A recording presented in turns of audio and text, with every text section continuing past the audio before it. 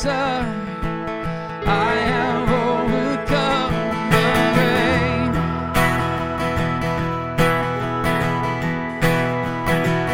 By the blood of the Son, I have overcome the grave.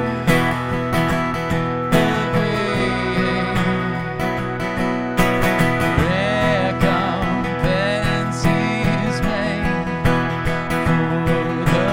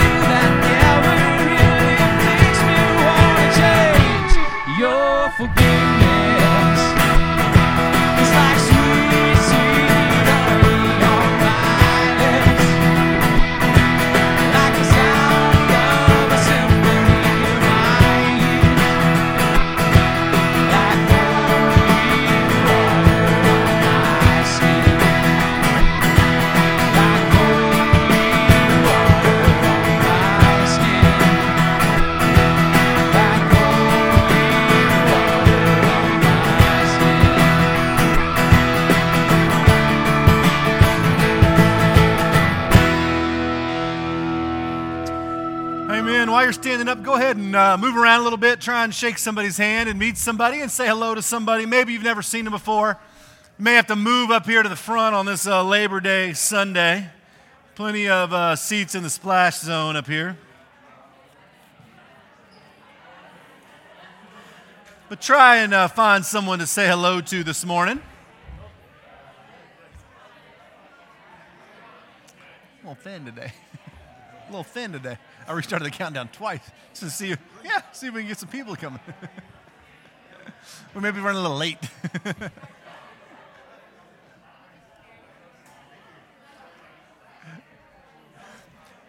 Once you've had a chance to say hello to some folks, we're going to share a few announcements together, and then we will jump back into worship this morning. Welcome to Vine Community Church. We are glad you're here. Welcome on this Labor Day Sunday. Obviously, you got left behind and didn't go to the lake like us, and so we are glad that you are here.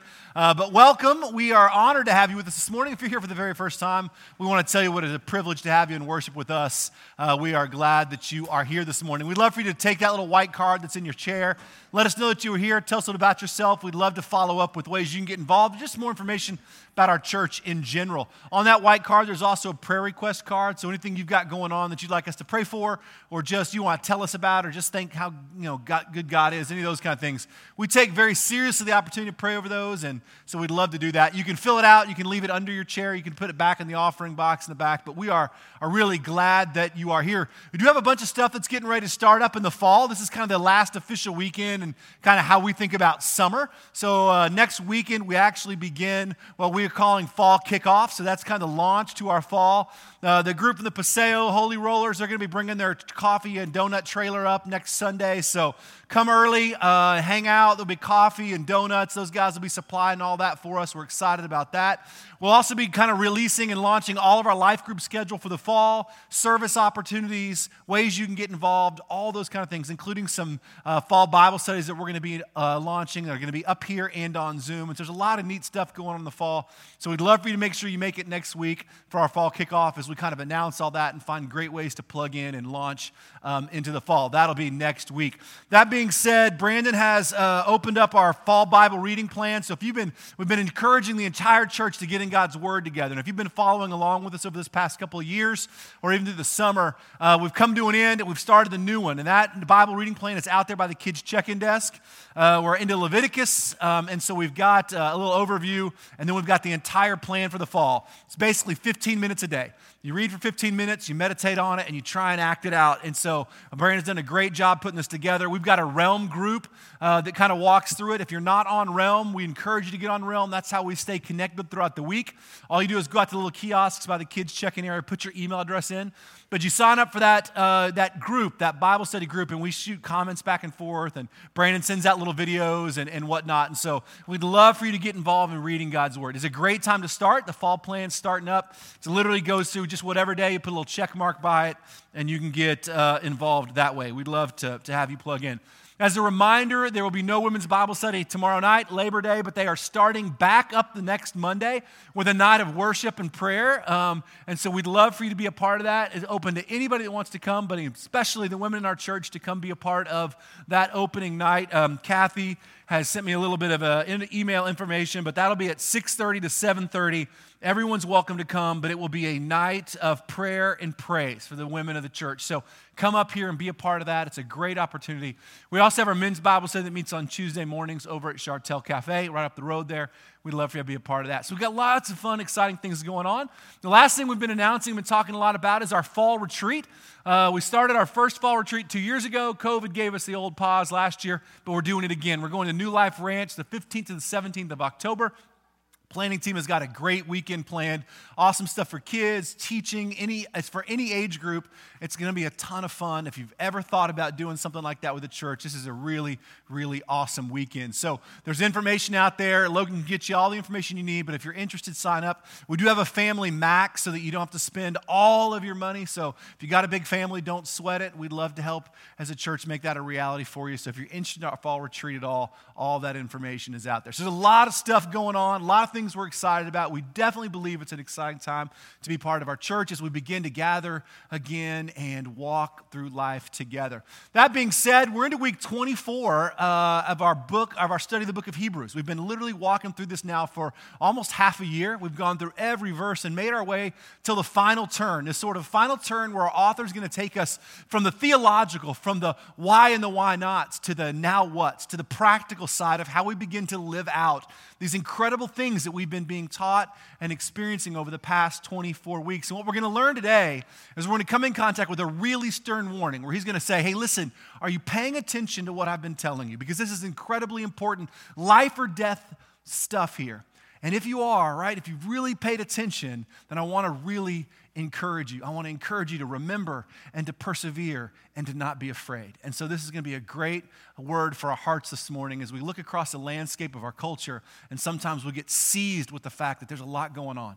But God promises us that if we remember that he's faithful, we'll persevere and grow in maturity and not be afraid that he will prevail. So let's take a moment, let's pray, and then we're going to dive back in to worship this morning.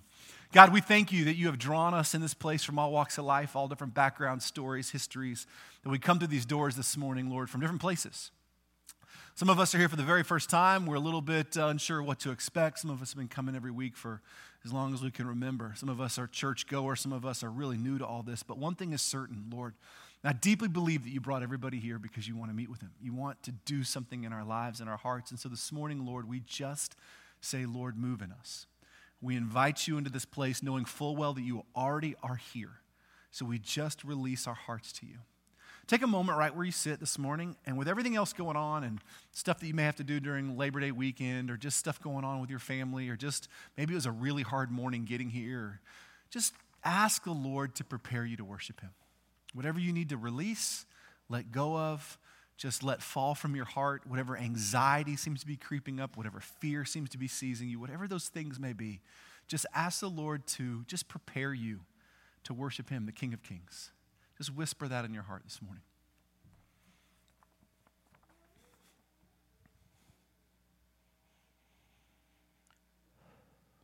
Lord, you are the God of all wonder. You are mysterious, and yet you are powerful, and you are righteous, and you are holy. And you invite us into your presence to worship you. Lord, you promise things, and you are always faithful to your promises. You promise never to leave us nor forsake us, to lead us, Father, to make a way for us. You promise that you will return.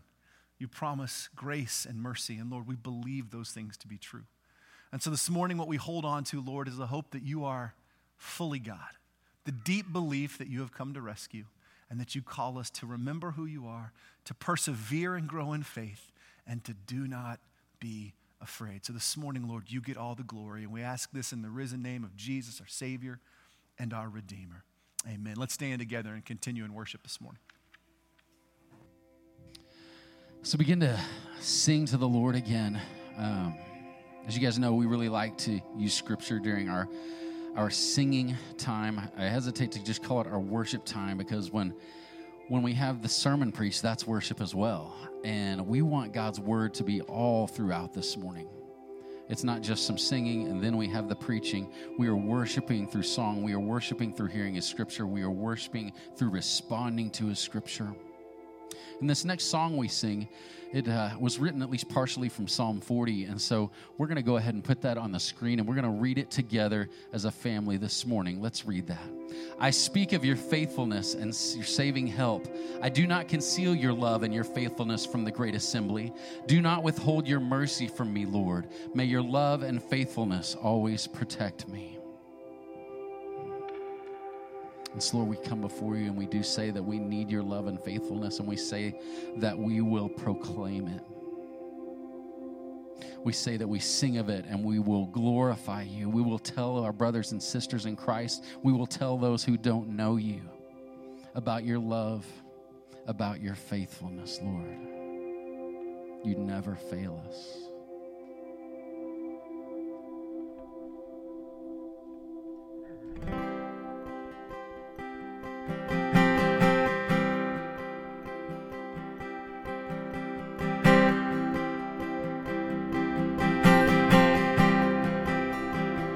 I love you, Lord.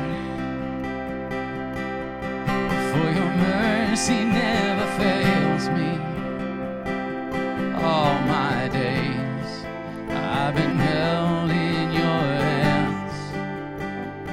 From the moment that I wake up until I lay my head, I will sing of the goodness of God. All my life you have been faithful. All my life you have been so, so good. With every breath that I am able, I will sing of the goodness of God. And I love your voice,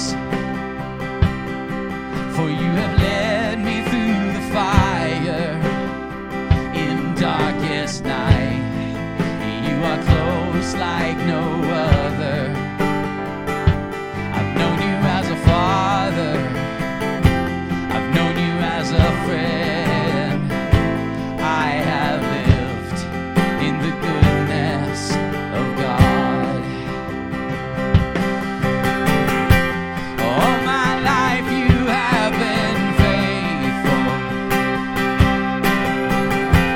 All my life you have been so, so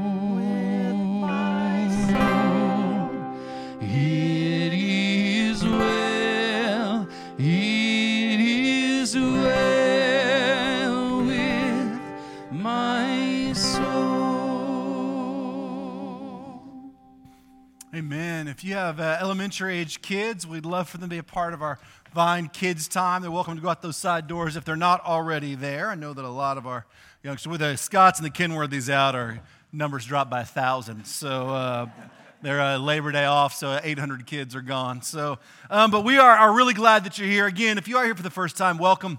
We are honored to have you here on this Sunday morning. It is really our privilege. My name is Trub Prater. I'm lead pastor here. We are grateful to have you with us. You've come at a really exciting time.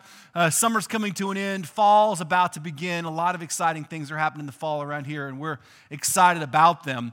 We've been working through this book of Hebrews for quite some time. This is kind of how I love to teach. It's my favorite part of what I get to do, which is to basically introduce you to a love affair with Scripture. And our goal as a church is to have you fall in love with the Word of God. Like, we want you to hunger for it, to want to study it, to know it, to have it ingrained as part of who you are. And so we love to work through Scripture, even the hard parts, even the challenging parts, to not gloss over and find just the verses that we think will make you want to come back next week. We really want you to have this incredible love affair with God's Word. I want you to go to it. I don't want you to believe a thing that I say. I want you to be able to look at God's Word and look for yourself. I want you to read every book or every sermon you ever hear, every podcast you ever listen to, and always measure it up against God's Word. I want you to know it that well. We deeply believe that an encounter with God's Word is actually an encounter with God. We believe that it is His very breath, the Theopneustos, which means the breath of God. We believe that's Scripture. And so we want to walk through it. We want you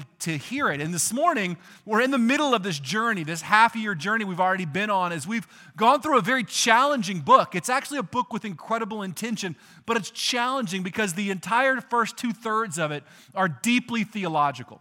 And a lot of times as believers, we turn away from the deeply theological because a lot of times we don't know what to deal with it, how to deal with it, or we might feel like it's a little heady or a little boring, or it might not be like directly relevant. But the truth is, good theology keeps us from bad theology. And so it's vitally important that we understand that we know the hows and the whys of Scripture and what God is doing so that we can prepare our hearts for who He really is. And Hebrews is basically a setup for that. These group of Hebrew Christians, a large group of them, is being pressed by culture to return to an old way of life. They're being pressed by their families to reject the New Testament, or the New Covenant, to reject the New Covenant and Jesus, and return to the Old Covenant and Judaism. To basically say, look, Jesus isn't worth all that. Return to Moses, return to the law. This is the way it should be, and push away from Jesus. And our entire book, the author, the preacher, whoever this is that's writing, because we don't really know, the entire argument he's making is Jesus is better. He's better than the angels, better than the law, better than Moses. He's better than the high priest. He is the perfect and only high priest you ever need. Jesus is our only hope. The entire scope of the book so far has been why Jesus is better and why He's enough. So for you and I, it applies like this. We need to hear why Jesus is better than everything else the world's going to tell us. Better than material possessions, better than the praise of people, better than self-reliance, better than all those things that we think we can do, our own morality. Jesus is the only way, and the entire argument has been that. Well, up until now, it has been mainly theological. It's mainly been, here's the reasons. And as he's closing out his sermon or the book, basically our author's going to say, but now here's the how you're going to live. Here becomes the challenges. And it's going to take a turn for the practical. And that's what we saw last week. Last week we saw this turn for the practical where he talks about now we have the opportunity to draw near to God because of Christ, to hold unswervingly to the hope that we profess because God is faithful. And as we saw last week, that we are called to meet more frequently together because Jesus is returning, and to encourage one another to be good to one another. And we talked about the practical sides of what that meant. I encourage you, if you haven't caught up or you would like to go take a listen, find the podcast. It's on our website, or Greg videos, all this stuff, and you can go back there and watch those things and take a listen to them. But I encourage you to do that because we're turning the corner to the last portion of this book where it gets real practical. And this morning what's going to happen is our author's going to do what he does every once in a while. He's going to stop and he's going to give us a warning. He's basically going to say, are you with me? Do you understand what I'm saying? And then he's going to sweep us back into the practical as we head down that direction. What we're going to learn this morning is that we're dealing with something very real, something we need to pay attention to. And it's got startling and staggering consequences if we don't. But in the middle of it, there's this call to remember, and this call to persevere, and this call, this true call to not be afraid. So as we prepare our hearts to go before the Lord, open his word, we're going to pray a little bit and we're asking God to teach us. And then we're going to be in Hebrews chapter 10. I think we're going to go 26 through the rest of the chapter. And we'll cover it all in two big sections this morning. But let's pray and then we'll open it up and see what it says this morning. Lord, I thank you for your word. I thank you that it never changes, that it is authentically true in every aspect and every portion. It is not a guidebook. It is not some book of great promises, Lord. It is your very love letter to us. It is not a suggestion manual or a kind of a guide in how we should live. It actually is your law laid out, and it is beautiful. And it is a picture of redemptive history from the moment of creation where you breathed life into our very lungs and you formed the earth with your hands and you hung the stars. From those moments until the promised return of your Son and what lies beyond, Lord, you have covered everything that we need. And Lord, the truth is we're living in a world right now that is on some level scary and on another level petrifying. There are a lot of unknowns behind a lot of corners. But your word is not silent on those things. Your word actually gives us great hope for a world that is unknown. Your word gives us great hope for a world that is pressing in on us on all sides. Your word gives us great hope for times that we are fearful and anxious. Lord, your word gives us great hope. And so this morning, that's what we ask, Lord. We ask that you would just teach our hearts. They would heed the warning that we're going to see. We would take it seriously. And it would turn our hearts towards you.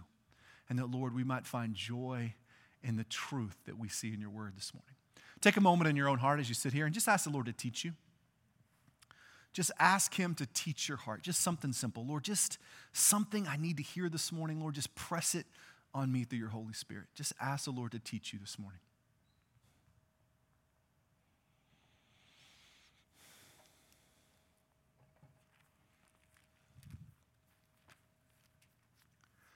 Take a moment and just pray for someone beside you, behind you, in front of you, around you. We do this each week.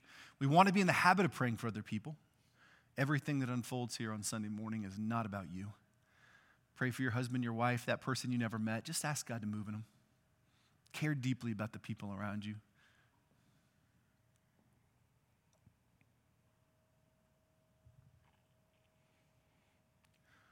Lord, we turn our hearts over to you this morning. We ask you to teach us and instruct us and encourage us and convict us. We ask this in the risen name of Jesus, our Savior and our Redeemer. Amen. So a little bit of a longer section. We're going to go 26 to the end of the chapter, and it's going to break us into two main sections. The first one's going to be the stern warning, and the second one's going to be the sort of encouragement that comes on the heels of that warning.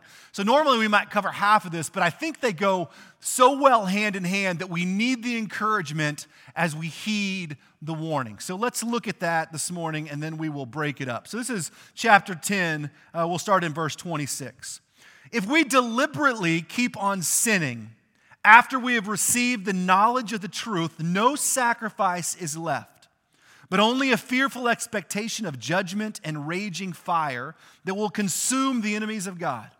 Anyone who rejected the law of Moses died without mercy on the testimony of 2 or 3 witnesses. How much more severely do you think a man deserves to be punished who has trampled the Son of God underfoot, who has treated as an unholy thing the blood of the covenant that sanctified him, and who has insulted the Spirit of grace? For we know him who said, "It is mine to avenge, I will repay again."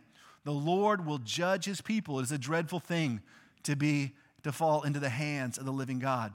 Remember those earlier days after you had received the light, when you stood your ground in a great contest in the face of suffering. Sometimes you were publicly exposed to insult and persecution. Other times you stood side by side with those who were treated. You sympathized with those in prison, joyfully accepted the confiscation of your property because you knew that you yourselves had better and lasting possessions. So do not throw away your confidence. It will be richly rewarded. You need to persevere so that when you have done the will of God, you will receive what he has promised. For in just a little while, he who is coming will come and will not delay. But my righteous one will live by faith.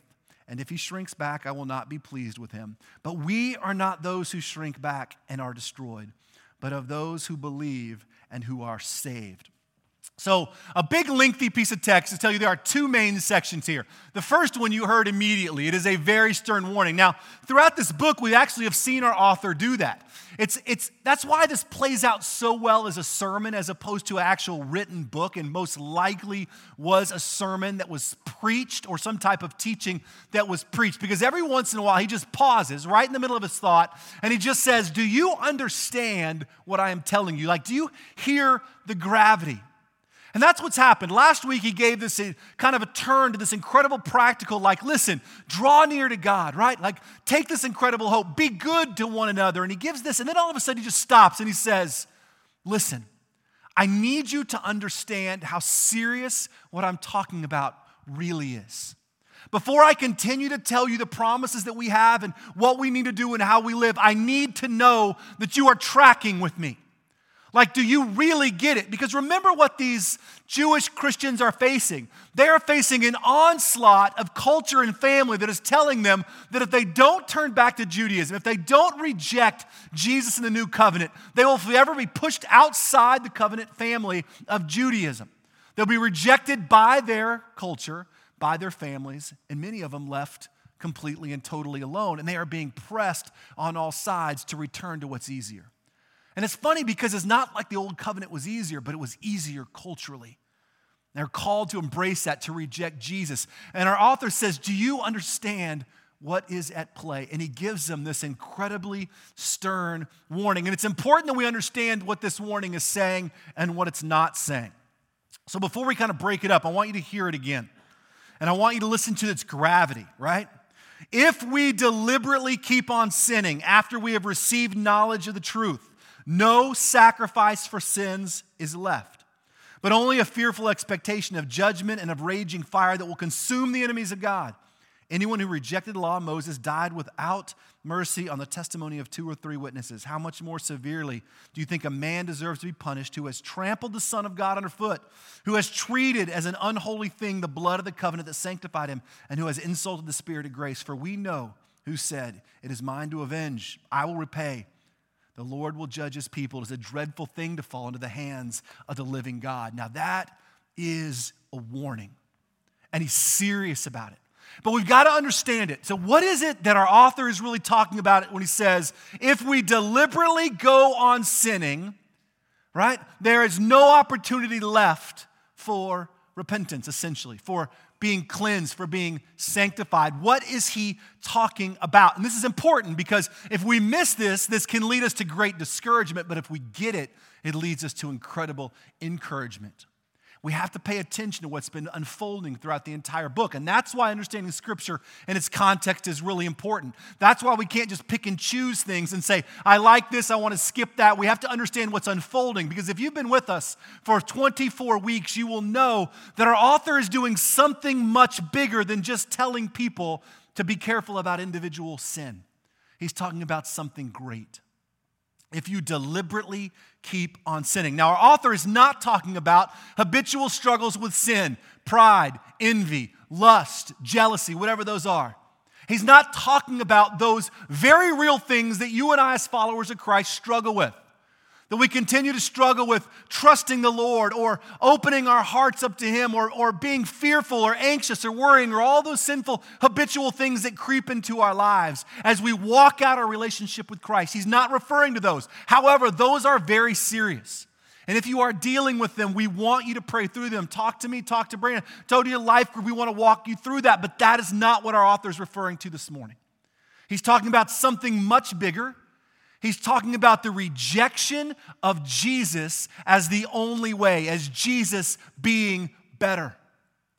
If you deliberately continue to choose that Jesus is not the way, if you deliberately continue to go down the road that says the law, the angels, my culture, Judaism, the prophets, the Old Covenant, the old high priest, if you continue to walk down that way that says those are better, that there is a different and better way other than Jesus, then you need to be warned. Because once you choose that road, right, there is no opportunity for return. Why? Because Jesus is the only one that can save you. If you reject that, Jesus, as the Savior, as the only way, there is no other way to return. He is the only way. Meaning that once you have trampled the Son of God and the blood that sanctifies you underfoot and you reject it, you will not get to the end of that path and find another way to eternal life.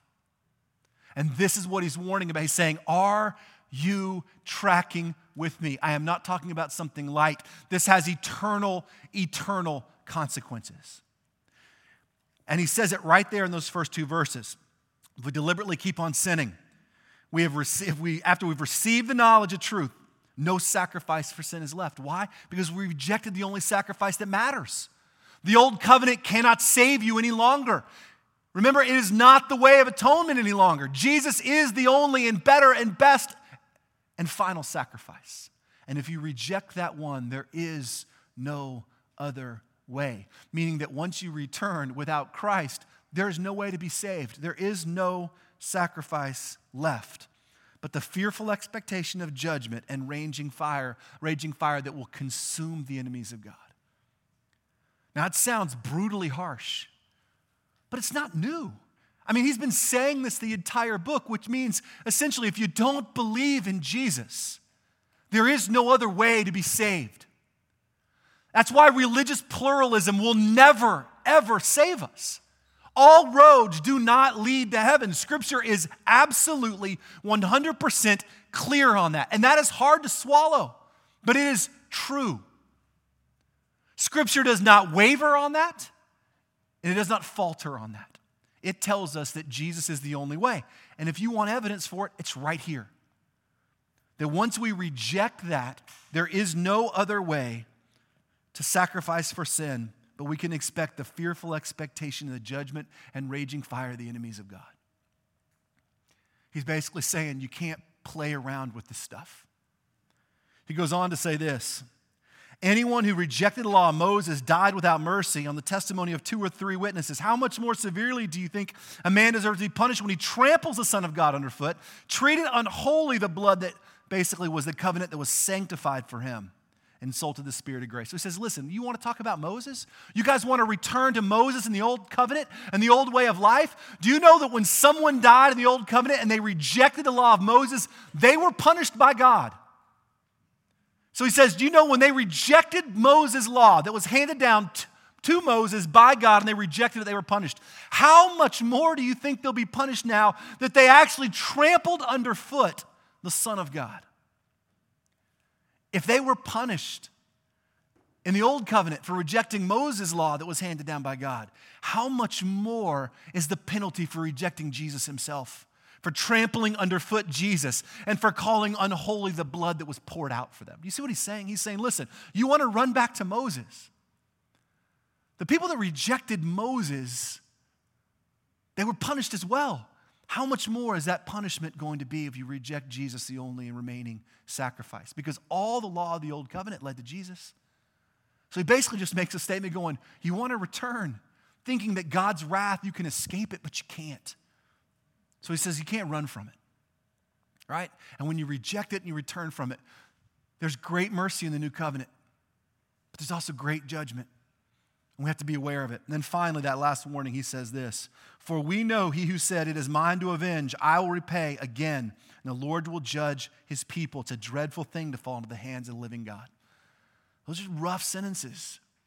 Actually, Jonathan Edwards, sinners in the hands of an angry God, that entire line was pulled directly from this piece of text. It's a fearful thing to fall into the hands of the living God. We've talked about judgment throughout this book all the time. We can't escape it. The reality is we will die and we will face judgment. Every single one of us.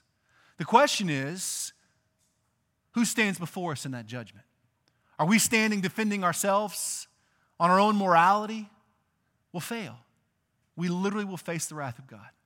But what we've learned all through Hebrews is that when we believe in Jesus, we put our hope and our trust in him, right? We no longer face God's judgment alone. We have a great mediator, the great high priest who goes before us, who atones and cleanses our sin so that God's wrath is no longer on us. This is the entire picture of the book of Hebrews. And this is what he sets up this warning. And basically all that warning to say this, right? To just say simply this: there are eternal consequences for rejecting Christ. There are eternal consequences. It's not a game. This isn't a feel-good game. He's saying, listen, I need you to pay attention because eternal life and death rests on what we do with Jesus. It's the most important question you will ever deal with. And so he says, eternal consequences rest on rejecting Christ. There are eternal consequences for it. And that's the big warning. And none of this should come as a surprise because we have talked about it at length time and time and time again. All right? Scripture is full of this. But here's the beautiful thing about Scripture, right? Is that none of it ends there. God's incredible redemptive plan provided a way out of all of this. And that's the beautiful part that he's going to step into. He's going to go, now that I have your attention, now that you have heard me literally give you this warning, and we're not playing games.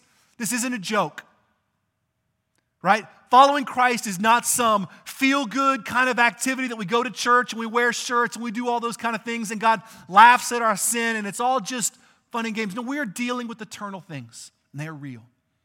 And there are a world of people around here that are dying without Jesus. And we don't seem to be motivated. So he's saying, hear me.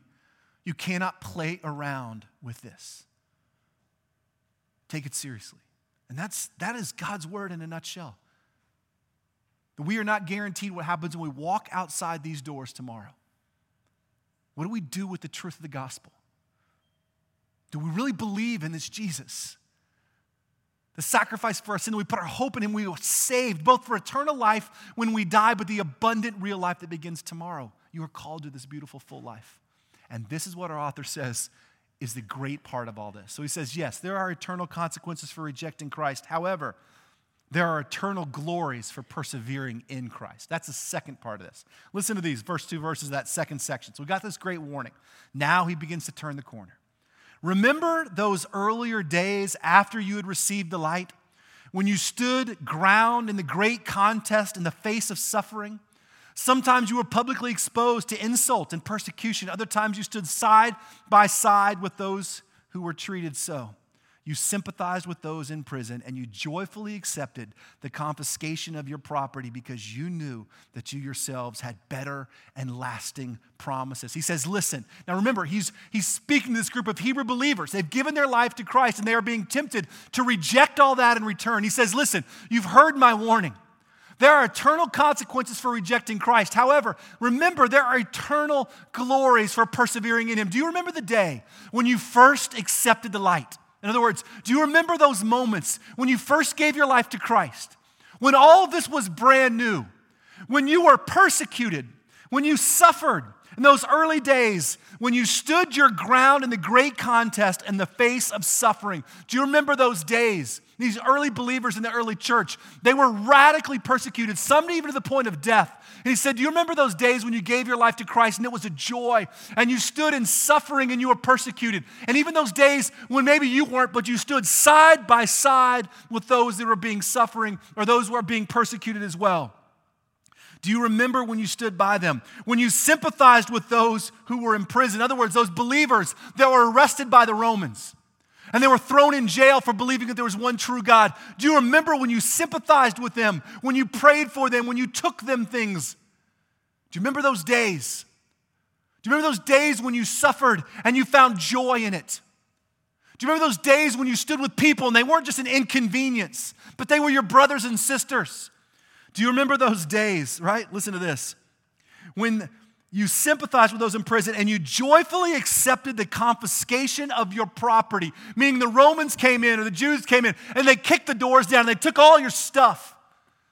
And you were joyful about it because you knew what? That they were better and lasting things for you. Now, I don't know when you gave your life to Christ. I don't know how this thing unfolded for you, but somewhere along the way, our joy of our Christian life often gets washed up in habit. But if you really peer back into your life, do you remember the joy and the excitement when you first started walking with the Lord? When you started reading his word? When you faced some suffering, but you were like, that's okay because God is good. He's got me. He won't ever let me go.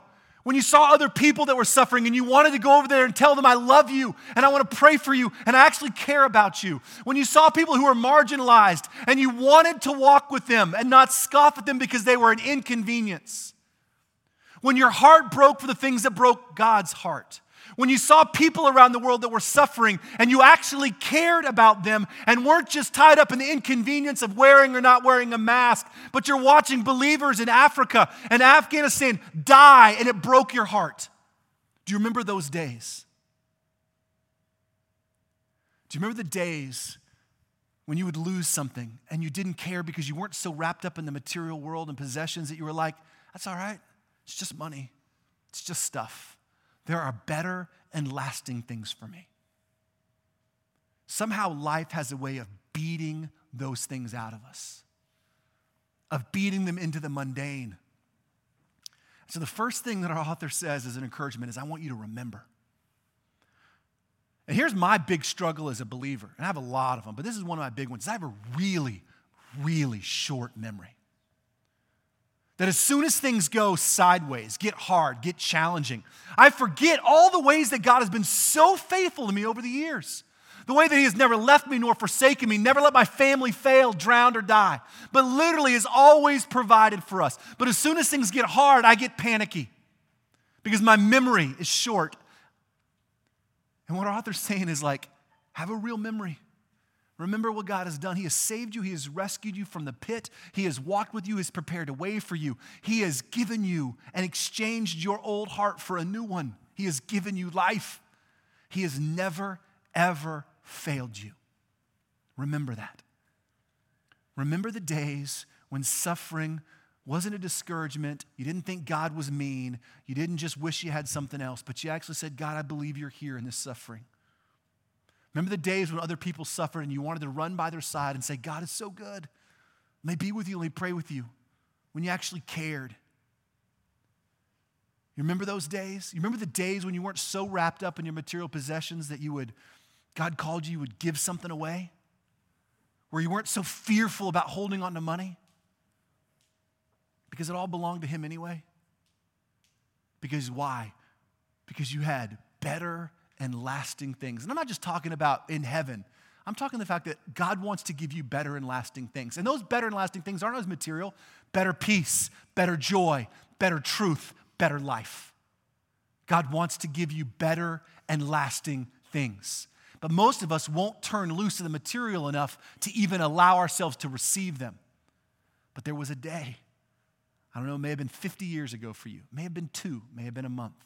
But there was a day, that day when you found joy in those things. Take it. I got Jesus. Suffering hurts, but it's not the end. It breaks my heart that that person's hurting, and so I want to tell him I care for him. He says, remember. Then he goes on to say this. So I want you to remember. But look at the next 2 verses. He says, so do not throw away, verse 35, do not throw away your confidence. It will be richly rewarded. You need to persevere so that when you have done the will of God, you will receive what He has promised. So he says, listen, persevere. Do not throw away your confidence. So all throughout Scripture, we are called to persevere. You know what persevere means? It means that we are called to stay strong in the face of difficulty because we know something better is coming. Perseverance brings about character, brings about maturity in Christ. In other words, continue to grow. A large portion of this book, you remember about chapter 6 and 7, was really about maturity in Christ. Don't be an infant. Grow in Christ. Be mature. Have God lead you. Begin to trust Him and truly trust Him. Don't throw away your confidence over things that don't matter. In other words, when life begins to crumble a little bit, don't panic and throw it all in. Mature people, right? People that are persevering realize that my life is not wrapped up in the here or now. These are light and momentary troubles. And that if I truly look at the scope of Christ's work in my life, I would realize that. And so I will not throw away my confidence. I will persevere. Why? Because I want to grow in Christ. So Lord, as hard as this is right now, whatever I'm dealing with and struggling with, show me where you are at work. I want to know you. Lord, help me trust you. Lord, help me rely on you. God, I am petrified. I don't know where to turn. I don't know what to do, but I want to grow in you. I have no answers for the things that are going wrong in my life. I have no answers for the struggles that we have as a family, but Lord, I want to trust in you. Help me persevere. Don't let me throw my confidence away. Don't let the enemy come in and punch those lies down my throat. So he says, remember, persevere, don't throw your confidence away. Life is hard. It's hard for everyone. It has its moments of great joys and its valleys of deep struggle. But the season you are in will not last forever. So remember and persevere. And then finally he says this, don't be afraid. Right? Listen, for in just a little while, verse 37, he who is coming will come and will not delay.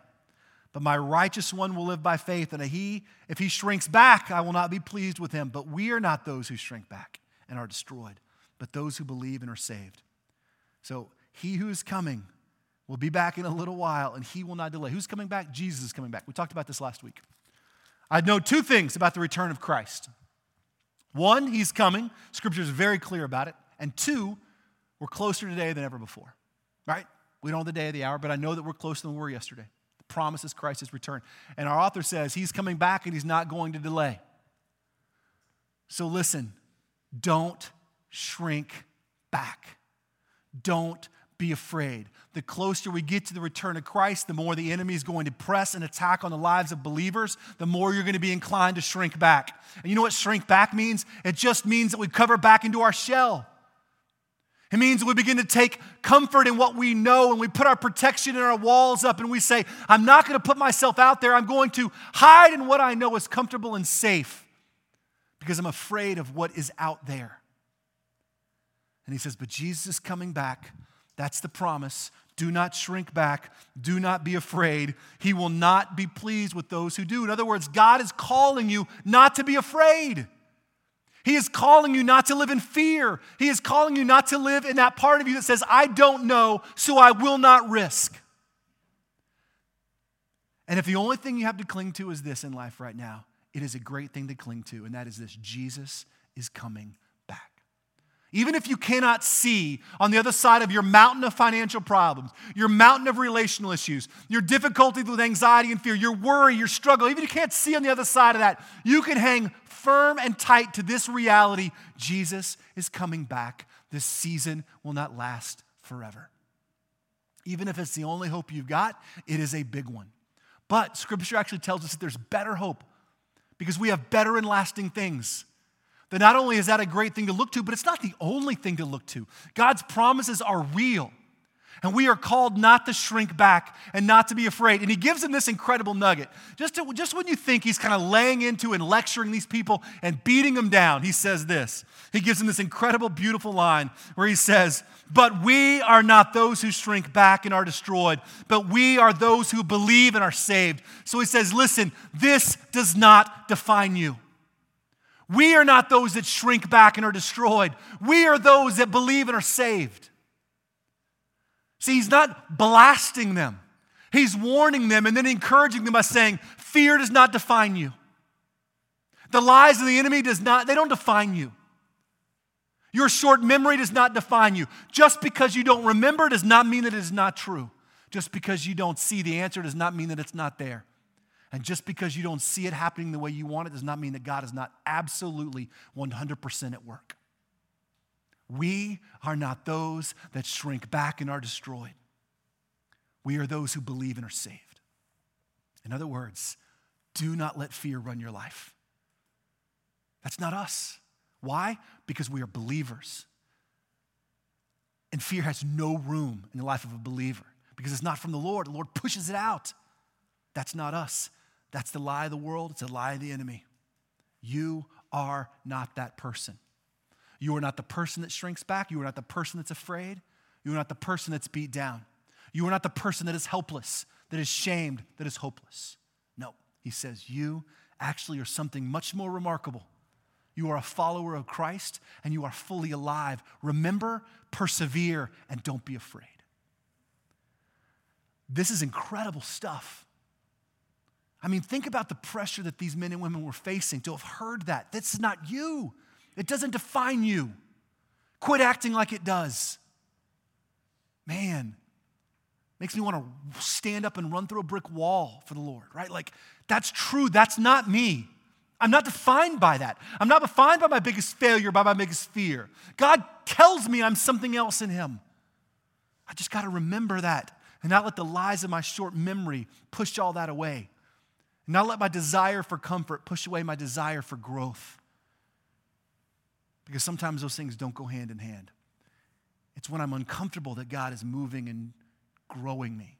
If I'm fully comfortable all the time, I promise you I'm probably not growing in Christ. But in the middle of all that, I'm not going to shrink back. Even if it means I face a little suffering. Even if it means I've got to walk with other people that are. And even if it means a confiscation of my stuff. Like, take all this crap. There are bigger and better things. Lasting things. True hope, true peace, true joy, true life, and the promise of everything that's to come. And all that is better than anything this world has to offer. The season you are in is temporary. Jesus is returning, whenever that day is. But before then even, he has promised you incredible things. And we are called to heed the warning. We cannot throw away the reality of the gospel. There are eternal consequences for rejecting Christ, but there are eternal glories for persevering him. So remember, persevere, and do not be afraid. Let's pray. Lord, we thank you for the truth of your word, that it never changes, that it is powerful, powerful, powerful. We are not defined by our failures or by the world, Lord. We are called to something bigger and better and greater. We are called to better and lasting things. Lord, we do acknowledge, though, that there are real consequences for rejecting Christ. This is not a game. But we also are reminded in the middle of all that there are beautiful glories for persevering in Christ. In the face of suffering, in the face of struggle, there are beautiful glories that wait, better and lasting glories. True life, true joy, true peace, true hope. A life that we love. A life that we love. So help us remember who you are, what you've promised, what you've done. Give us long memories, not short ones. That when we face suffering, we see you there. That when we see somebody else suffering, instead of seeing an inconvenience, we see an opportunity to encourage and love. Lord, that when we have our stuff confiscated, whether it's just because of life or because something happens, that's okay. It's just stuff. Just stuff. Better and lasting things you have for me, Lord. So I'm not going to throw away my confidence. I'm going to persevere. I want to grow in you. And I will not shrink back. Why? Because that's not who we are. We are not those who are afraid and are destroyed. We are those, Lord, we are those who have faith and are saved. So, Lord, as we close our time in worship, press those things on our soul and let us proclaim them at the top of our lungs because, Lord, you are better and you are lasting. Let's stand together and close our time in worship.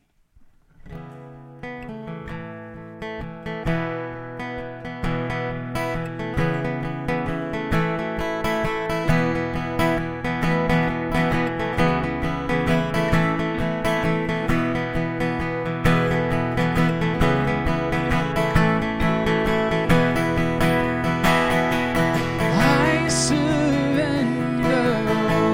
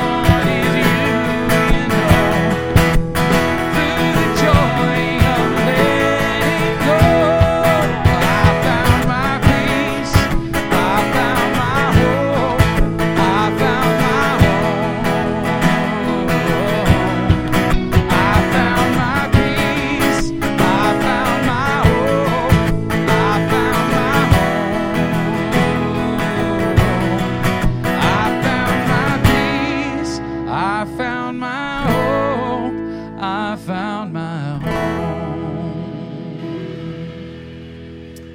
Amen. So as you walk out of here, I want you to be encouraged. I want you to heed the warning, though, right? There are eternal consequences for rejecting Christ, but I also want you to heed this incredible promise, which are their eternal glories for persevering in Him. To remember, right? To persevere and to not be afraid. Take those truths, let them impact your life, and go in peace.